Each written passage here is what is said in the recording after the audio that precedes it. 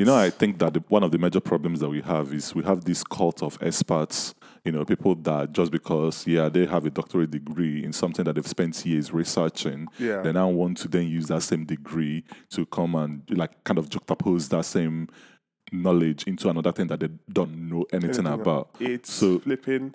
And you know what? Yeah, it's annoying because obviously, like you said, when you look at the titles, obviously you give that respect to him, and then you automatically assume that whatever the person is saying is true just because of the title. I think when someone is not a medical doctor, this is what I do now. When someone is not a medical doctor, but a doctor, immediately I hear the name, Doctor this. I just take whatever they say with a pinch of salt. Yeah. Like immediately. Yeah. Because what normally happens is that they are very smart. Yeah. I'm giving that to them. But then because they are very smart, they actually, because they also got a doctorate degree, they actually sometimes, not all of them, by the way. I'm not saying that everybody my dad was a professor. I probably might end up getting a doctorate degree in the future. Yeah. But I'm not saying that's all of them, but most of them, what they do, because they are smart and they know they are smart, and they know that there is some sort of respect accorded to someone that has already gotten their. They got a status. Yeah, there's a status. This thing, status. It's like a status sign. Yeah. I don't want to call it symbol. Because it's not like it's actually a status symbol sort of. So they have that. So they would like to try to convince you. Like who are you? You don't have a doctorate degree, therefore I'm right. But then the point is, have you done any research that's in a particular field? That's why I feel have you spent time, the same time that you spent in getting your doctorate degree, have you spent it in that field? That's why I feel like I've wasted my time, like reading the book, because initially it started off well, and I was like, oh, okay, I like this book. It's quite interesting. It's very straightforward. What book are you talking about, by the way, for our listeners? So it's called Bubble or Revolution. Don't ask me about the artist. I never remember the name of the artist. So initially I was like, okay, it's a good start. Obviously they give you the two perspective of, what other people believe about Bitcoins. Like anti-Bitcoins, anti-cryptos. And then what others also believe in Bitcoins, the people, Bitcoin maximalists, what they say about Bitcoins. So I thought, okay, I like the two perspective, because obviously that's the world we live in now. At the moment you have the critics, and then you have the people that are believers, the believers that Bitcoin will actually change the world, change the way we transact financially. Yeah, like me. So but I mean, Bitcoin has already changed the way we transact. It has. It's not even It's about not changing. It is going to. It's already changed it, and it will continue changing. It will continue morphing. Exactly. Like, tell me about something that Bitcoin can't actually fix. Tell me something that is happening that Bitcoin won't actually fix. So I think one of the key points that they tried to raise was the fact that the whole Satoshi's idea or vision, apart from transacting financially, was also to kind of like have a world whereby it's run by blockchain, in a sense of even within governance. And the problem is it's technology. The technology, people are building on the technology, but people are not solving, apart from financial, like the finances that we do, the peer-to-peer transactions that we do over the Bitcoin network.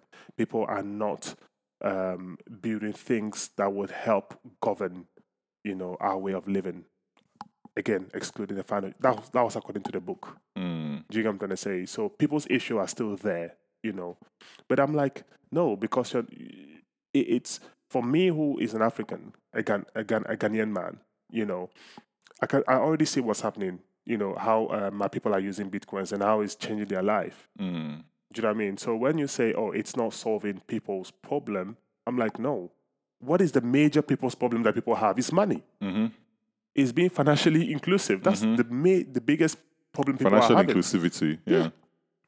So if people in, like I keep on preaching about Ghana, people in Ghana are able to be financially included and transact businesses, between someone in America, and someone in Ghana, then their problem is being solved, because now they're not being hindered by borders, So I was like, it pissed me off. The last chapter pissed me off because it made me feel like, okay, maybe if I'd read a different book, by a maximalist, because I want to hear from a maximalist perspective. You know, even though, like I said, I do appreciate both of the side, but then if you later on tell me that, okay, actually the people that believe that Bitcoin, you know, will not go far, if you tell me that at the end of your book that this is your summary, then I feel like you were anti-Bitcoin from the start, from the get-go. Yeah. You come trying to say? Yeah, so you had an agenda. Even the criticisms that they probably extrapolated was from some sort of agenda against Bitcoin. Exactly. You know, so that kind of like,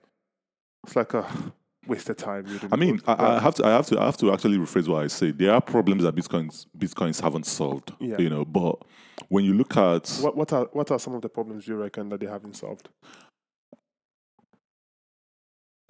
I think if you look at market manipulation by central parties, Bitcoin hasn't been able to solve that. You understand? Yes, you can manipulate the price of Bitcoins. You understand? You can actually, in a way, by manipulating other external factors, other exogenous factors. You know, but then Bitcoin itself can't be manipulated. I mean, someone that doesn't understand what I'm saying, you will look at it as, okay, but the price of Bitcoin is this, and then something happened and it went down to this. But I'm not looking at it that way. I'm looking at it as one Bitcoin is one Bitcoin.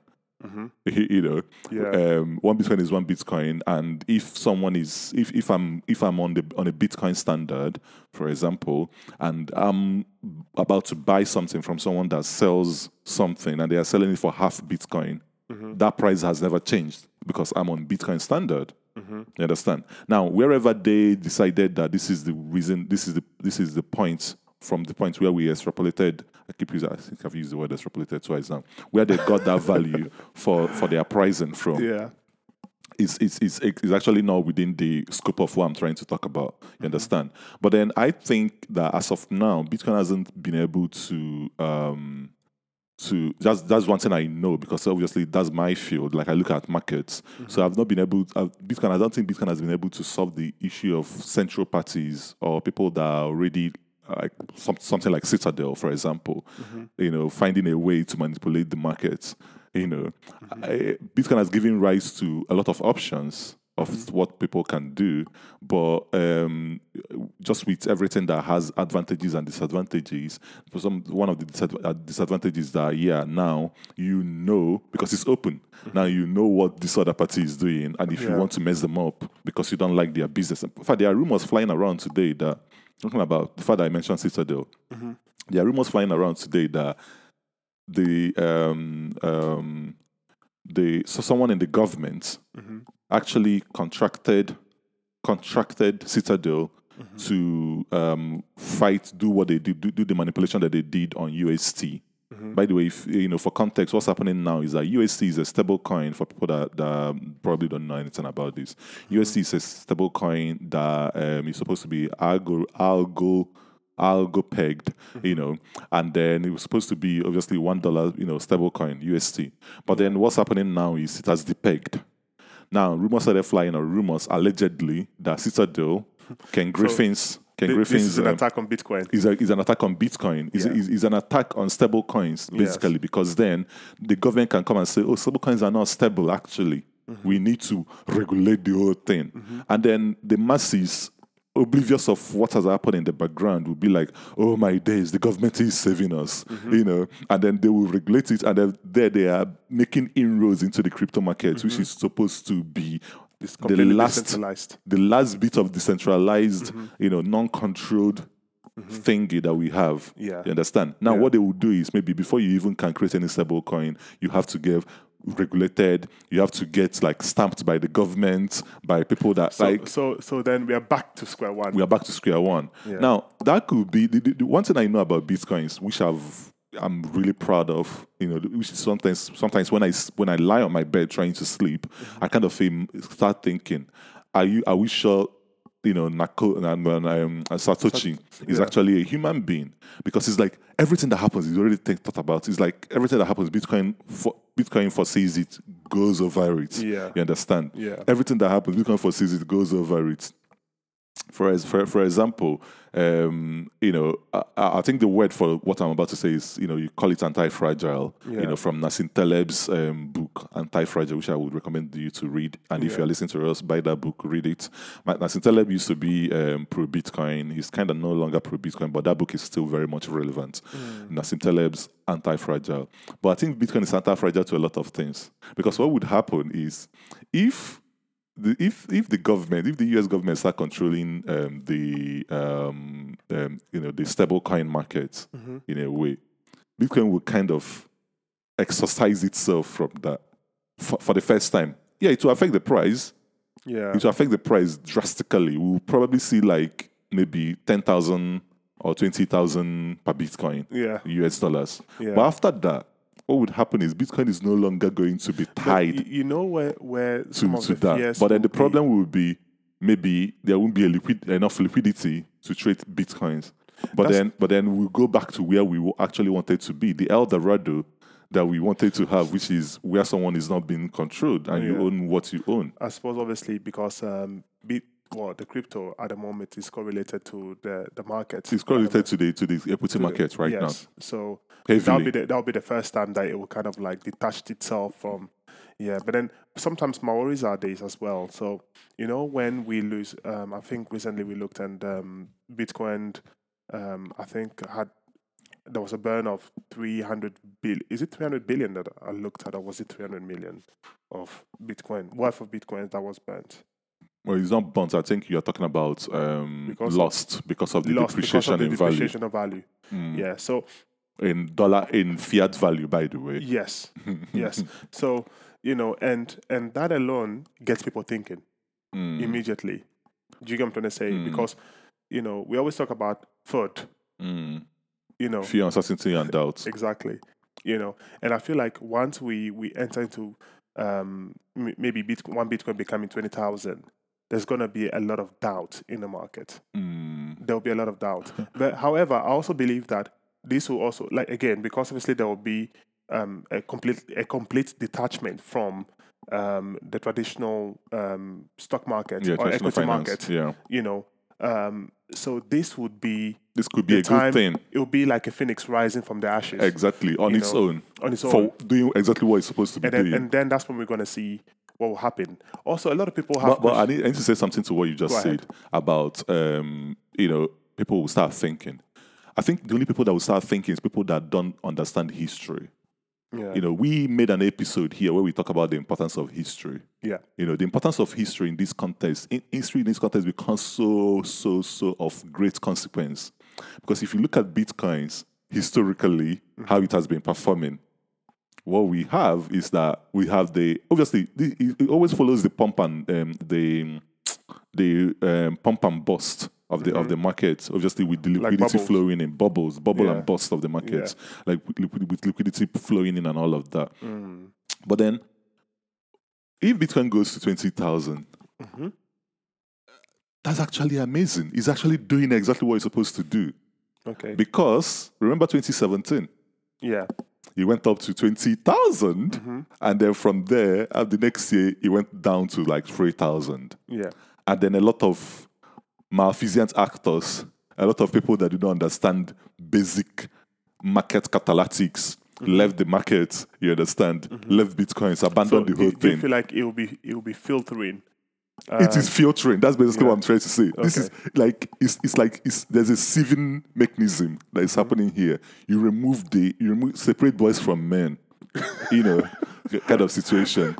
Remove the noisemakers. Yeah. Remove the promoters. There's nothing wrong with promoters, but most of them don't know shit. Remove them. And by the way, this will be the third cycle that is doing that. Yeah. But then this would be the third cycle. The third time he's doing that. He did that before 2017. Did that in 2017. Went back to 60-something thousand. So if he does that now, but then the issue is this. So the whole idea is for Bitcoins to be adopted by the masses, right? So by the masses, who are the masters? The masses, we are. Oh, you said masses. Masses. I heard masters. Sorry. No. Yeah, I'm like, are we already that feudal in the feudal system? it's supposed to be adopted by the masses, and their whole expectation is that on year, year out, you would have more people adopting Bitcoin, so that Bitcoin eventually would replace our normal traditional financial system. I think the way to look at it is this: if we have a company where we have like set out goals and the kind of people that we want to employ in our company, but then we do this kind of massive employment push, and then we get like 500 people applying for jobs into our company, we have a sieving mechanism to remove everyone. We still want people to come into our company. We still want the right people. We want the right people. That's basically what I'm saying. Yeah. So we would actually remove the ones that are lied on their CV, obvious lies. Yeah. Get the ones that probably we do like we have another maybe aptitude test. This thing that will remove the ones also that maybe their CVs are right, maybe they did not lie, maybe they lied but we couldn't spot the lie. But then we give them aptitude test. Regarding when they fail on that one, and they will fail on the aptitude test. Another layer. Exactly. So what would happen is a lot of people are going to sell Bitcoins because they are failing the aptitude test of Bitcoin, which is, do you actually understand what this technology is? Yeah. Because they're going to dump it and be like, oh my days, I'm not doing this anymore. Yeah. Boom, they dump it. Cascading effect happens. So many people dump. You get to like 21,000 or 20,000, and then we start from there again. So, I mean, talking about that, when did I get to Bitcoin? When did I get into Bitcoins? When it was like 11,000. But this is exactly so I like it. That's what I'm trying to say. I know, but then I'm looking at it from the other side as well. Because it should happen because the right people are adopting it. The Bitcoin is still growing. It's still doing what it's supposed to do. Yes. It's those people, the people that will dump it here because of the fact that, oh my days, the price is not good. Yeah, what would happen is when we moon again, when it will moon again, maybe to 100,000, they will come back in and then they have learned their lessons. They'll be like, it happened before. They'll be actually saying exactly what I'm saying now. They'll be like, no, there's an historical context here. It happened in 2017, it happened and then they will stuck in. And hopefully it wouldn't happen again. It will keep on happening so fast. So look, because I feel like once it's detached from the traditional, it will be very hard for Bitcoin to detach. It will be very hard for. I want it to happen, by the way. Yeah. I just don't see it happening. The reason why I don't see it happening is because when you pump excess liquidity in the market, there is going to be a day of reckoning. And whenever there's excess liquidity, liquidity in the market, people are going to buy a lot of things. Obviously, once value is going to get obscured, and people are going to start looking into other things to buy. Like, okay, I have excess money in my bank account. What can I invest in? They call it investment. What can I invest in? What can I buy? And then it will happen again. I don't think it will happen. I think only if we start having like massive country adoptions. So that's the thing, because with everything they were saying, if Bitcoin should actually run down to 20,000, obviously receiving people. To me, it's like I understand that aspect of it, because obviously our market at the moment is being it's fluctuating because of a lot of people that don't really understand what Bitcoin is all about.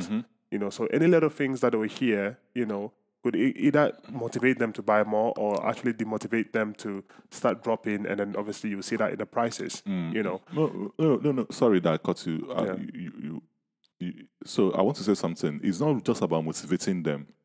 It's not just about the fact that they don't understand. Do you know what I mean by motivation? Yeah, what do you mean? So basically, there's a lot of people. Let's say, for example, if we go on Ethereum and we want to invest in a project, a lot of people, most people that are in there, I would say maybe 15 or 20% of the people that are in that project, in that Discord group, probably really understand what the tech is all about or what the project is all about. The rest of them, I believe that these people don't have a clue. You're not wrong. They are YOLOing. Exactly. I call it YOLO. Do you know what I mean? They don't have a clue. Your own. They heard, there's a project. Once, it's going to be 200,000 APY, and then they're excited, and then they're in there because this is an opportunity to make money. They've already done they use the calculator on the distance and do it. I put 3,000, I will get 1.5 million exactly in 6 months. Exactly. Oh, so when there's a news that come, right, a news that could be tackled by the project, right, but because they don't really understand the nature of the business or the nature of the project, the first news that they hear, because it sounds negative, it's what like do they do? Fraud. Exactly. I'm going to sell. Oh my days. I'm going to sell. I'm going to sell. And that's what I believe that we have in the market. You know, we have a lot of people that have heard about Bitcoin, don't really understand the tech behind it, but they are in Bitcoin, you know. And then as soon as they hear, and there's a lot of people like that, you know, a lot of people would buy Bitcoin because if you ask them, you know, what's Bitcoin? Yeah, they'll tell you, oh, it's digital gold, and that's all they know. Why do we want to use Bitcoin? They don't know, but they know that it's something of value, you know. So when they hear news, they quickly jump out. And there are many people like that. How many people understand our traditional finance system? And then ask yourself, how many people also understand the crypto system? That's the reason why I said that these people are moved by fear, you know, fear, uncertainty, and doubt. Yeah, FUD or excitement. You know, when they hear something, oh, it's going up. Ah, hey, quickly, buy. You know, oh, there's they're clamping down on Bitcoin. They clamp down on Bitcoin in China. Hey, sell quickly, sell. Because they don't know exactly, and you see it on the chart. You know, a lot of people don't know. You're right. I think we are actually saying the same thing, but in a different way.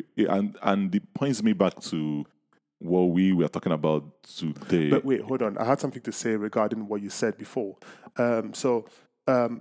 Remember, with me, the whole idea is I want every country to adopt Bitcoin. I do want that. So my fears are some of these countries, right? If it comes down to 20,000, it's almost like the government will be saying, "Aha, we told you so."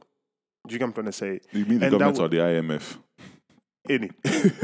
Because the governments are normally the ones. I mean, if the country adopts it, it's the government that would adopt it, like Central African Republic. Okay, let's say, for example, the American government will come and say, IMF. Yeah. IMF then. You know, they'll World come and Bank say, and the rest. you know, we told you so. You know, and that would greatly discourage a lot of these developing countries. But that's fine. That's absolutely fine. Let me tell you a typical example of this. A typical example of this is someone that is on an entrepreneurial process.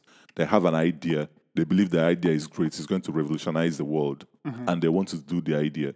And they're in a group of 3 friends, you know. They are like 3 friends, yeah. One has the idea, told the other person about the idea. The other person, all of them work, or actually they have their numerous jobs, yeah. And the other person says, one of them says, you know, I'm not gonna leave my job, you know, to do this. I'm going to actually keep doing my job. I might do this a little bit because I'm excited about it, and it seems like it has prospects of fear doing well. Out. You know, fear of missing out. Just like you said, you know, I'm you know, and also YOLO. You only live once. You know, why not? Yeah. So they get into that, but then they are not really there. They also do their 9 to 5. 1 foot in, 1 foot out. 1 foot in, 1 foot out. And then you have the other one that the one that the idea was his brainchild. He came up with the idea. He believes so much in it. And then you have the other one within the friends group that was like, okay, I believe in you and also believe in this idea. So I'm also going in with you. Yeah. Now, the idea that a country or IMF will probably be like, I told you so, is a typical example of what would happen if in the first year that business did not make money. The person that is in the job will be like, I'm wise. Yeah. I'm wise. You know, I told you guys, you understand? In fact, I'm out. Or maybe you wouldn't even say I'm out. You will still be there. And you guys are going to be like, I don't know, we don't actually like your energy. Maybe sell off. You'll be like, yeah, fine. You know, I told you, you know, how can you be taking such a risky proposition? How can you be doing something like that? And then guess what? 5 years later, the one that left the entrepreneurial journey, with them, is still making he has been promoted. He's now making 200,000 a year. The people that actually started the company has actually started making money. They have equity, they own it. And then the company is now worth, say, $1 billion, you know, and out of that billion, they still own about 100, not 100%. It doesn't always happen like that. But let's say 10% of it. Yeah.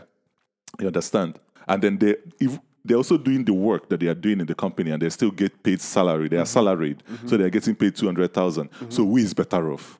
Obviously, the one that is getting exactly. Yeah. So I think that's the same thing that will happen, you know, with Bitcoin. because it is bound to happen. I mean, right now, like literally last weekend, I saw an email, not an email, maybe a letter from the IMF to the Central African Republic. Yes. They're telling them, you can't do this. Bitcoin does not make sense. Why are you adopting Bitcoin? Blah, blah, really? blah, blah, blah. Yeah, the same type of letter that they sent to El Salvador. You understand? Right now, it doesn't make sense that El Salvador is adopting Bitcoin. In fact, yesterday, their president said that they bought another 500 Bitcoin. Like, he's like, yeah, we are buying the dip. He bought 500 more. And he's happy because for the first time, he's buying it at the cheapest rate. Bitcoin went to 30,000. You know. So, we are going to see what's going to happen. So everybody's not going to adopt it. People always have their agenda. People have their ways of thinking. People are, conditioned in a way to be comfortable, to just don't want change. People are so conservative. I'm not saying that conservative is a bad thing, but more of I'm using it in a way of not open to change. People actually love change is something challenging for people. Exactly, majority of people love the status quo. You're telling someone, if you really believe in this, do it. Get all in. They're still like, So I think that's the same thing that we are going to see with countries that are going to adopt it.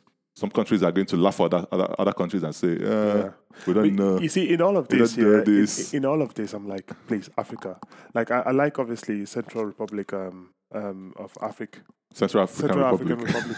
Central Republic of Africa. The French came in real quickly.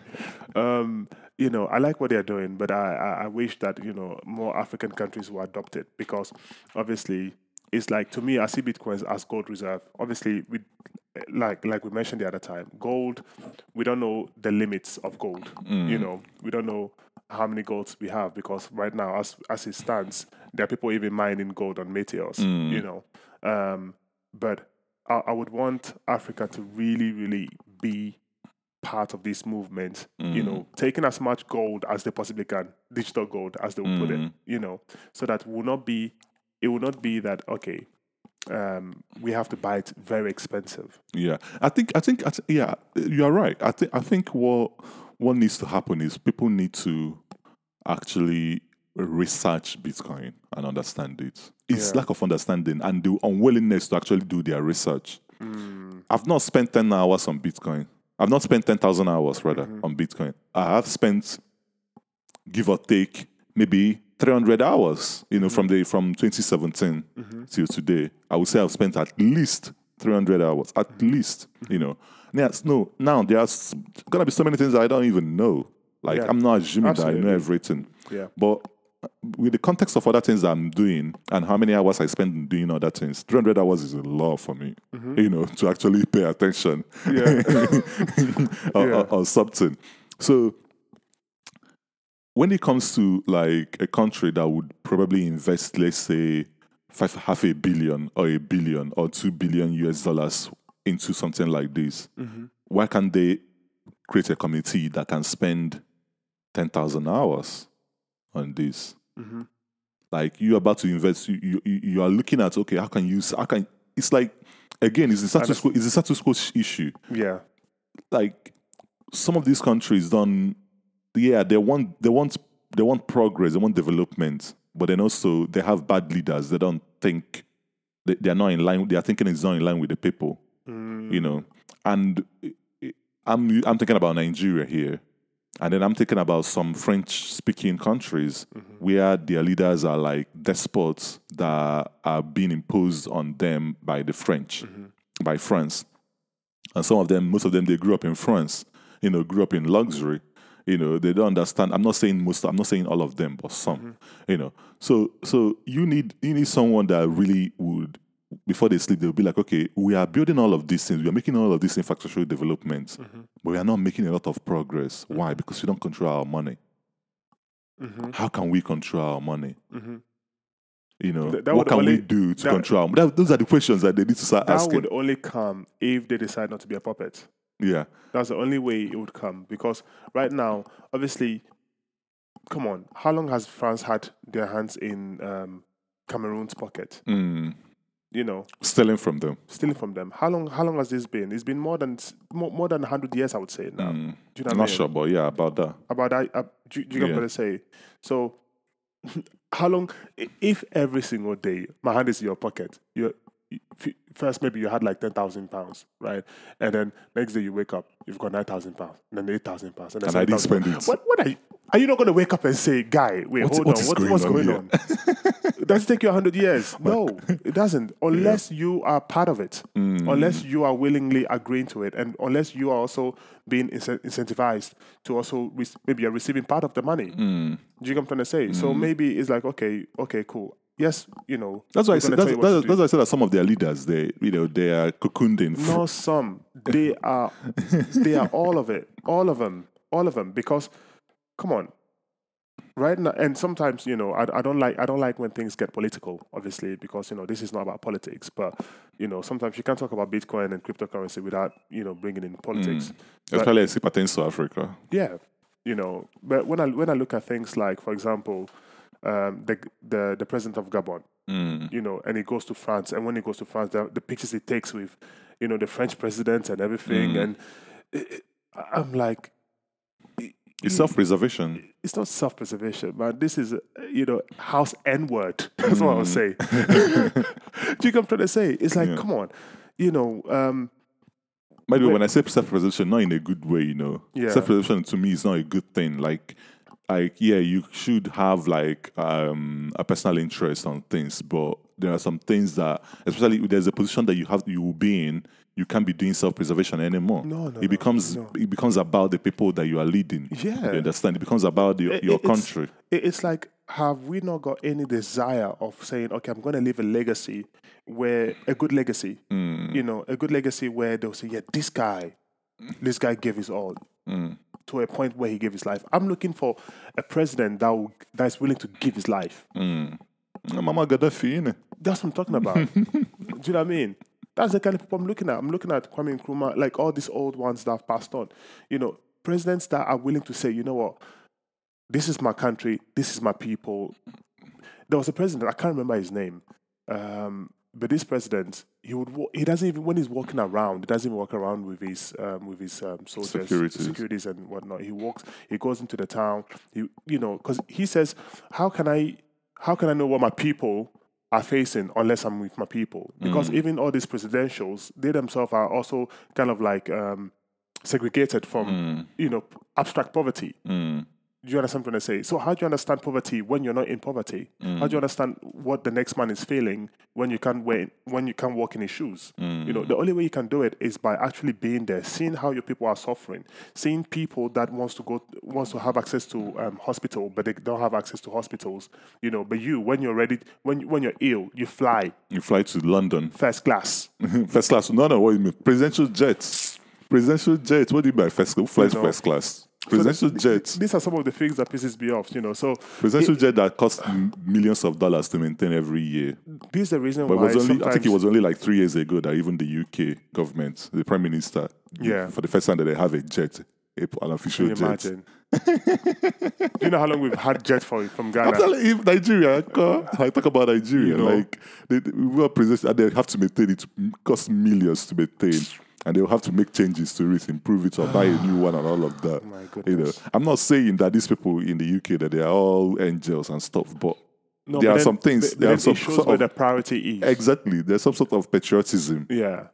And which is something that we are missing because, and these are some of the reasons why I believe in Bitcoins, because sometimes I feel like, okay, with Bitcoins, this will establish more private companies, and I feel like sometimes when private companies are the ones that kind of like build, like when you look at capitalism, it's private businesses that actually build private enterprises that build the country, and Bitcoins allows that for people like in Ghana that don't have to say, okay, you know what, I'm going to rely on the banks to give me a loan to do a business. Like, I keep coming back to that. It allows them to say, okay, I can be independent, really, really independent, because imagine Nigeria right now. When is Nigerian leaders going to wake up and say, okay, you know what, we actually have great resources. We have, we can actually be sovereign. The funny thing, just like the US, there's no state in Nigeria that does not have an important natural resource. Yeah.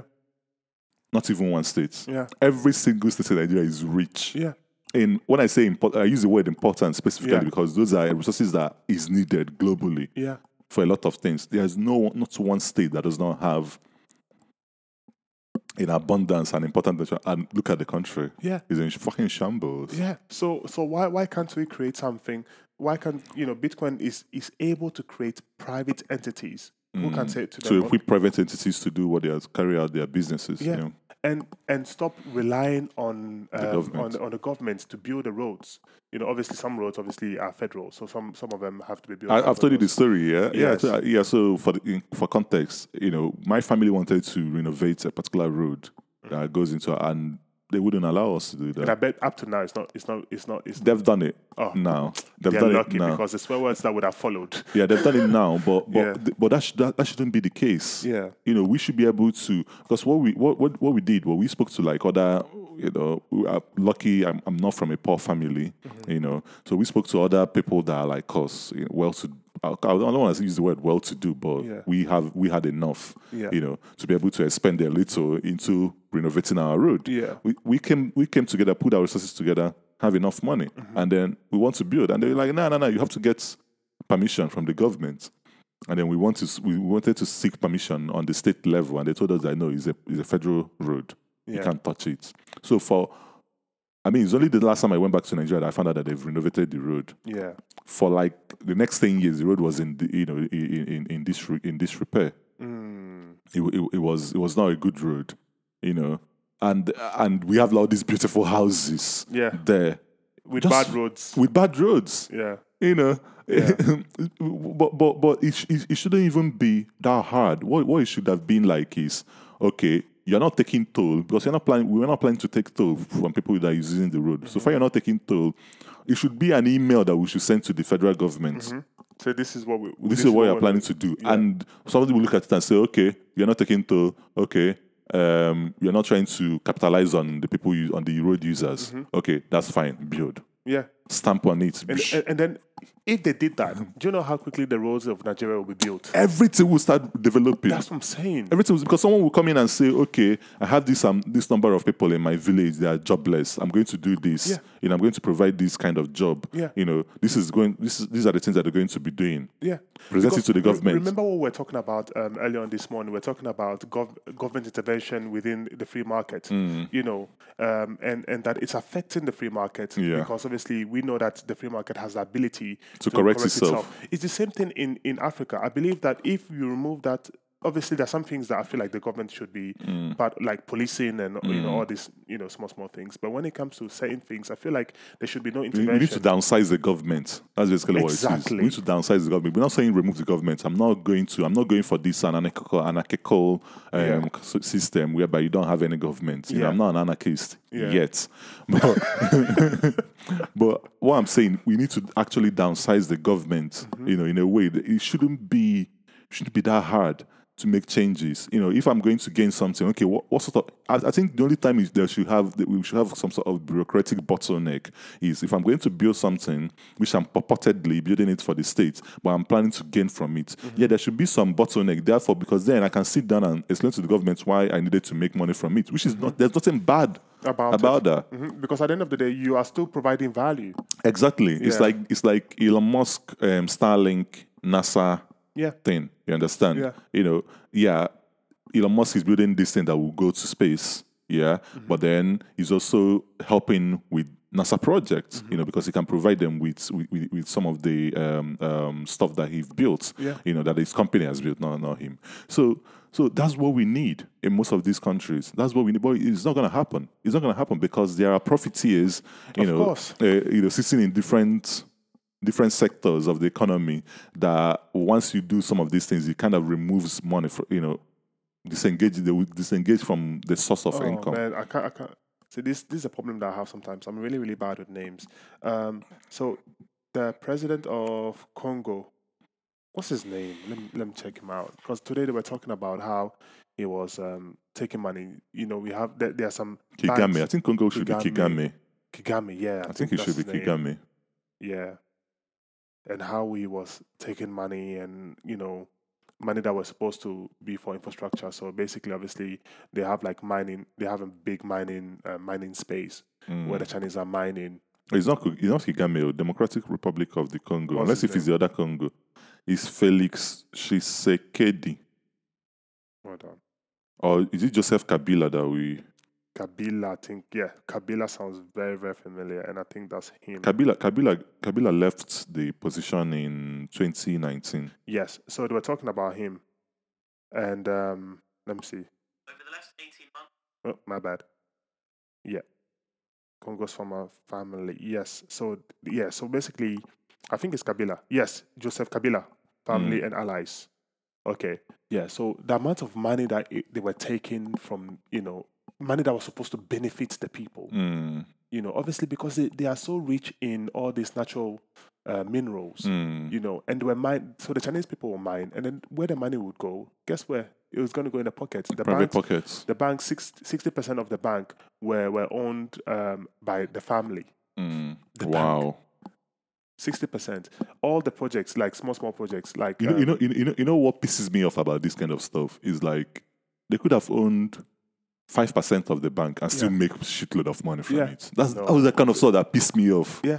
You understand? Yeah. They could have owned like 5% of this of whatever is happening. Yeah. Which is, yes, it's not good, but I can see maybe if, you want to make profit, maybe because your family has had like a long kind of system that they built that is profiting them. Yeah. They could have had that. They will still make money. When they get the money comes to the bank, and then they have like other companies that are owned by the family.